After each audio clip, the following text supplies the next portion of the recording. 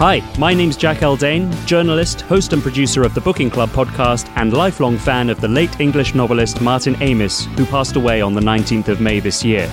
Among the copious obituaries written in the weeks since, there's been a steady slew of online praises, anecdotes, tributes, top 5 lists, and even posthumous critiques of the writer's life and work. Martin Amis, who rose to fame in his father's literary shadow in the early 70s with his first novel, The Rachel Papers, was a complete original who made us think and laugh like no other. Caressed with a genius for prose both celebrated and envied worldwide, he became an icon and remains an intensely personal narrator to his fans.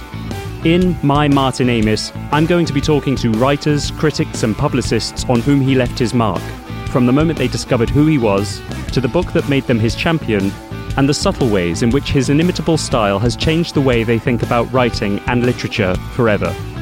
Subscribe now and listen to a new episode of My Martin Amis each month, wherever you get your podcasts. You can stay up to date on Twitter, just search @MyMartinAmis and find out who will be my first guest on the series.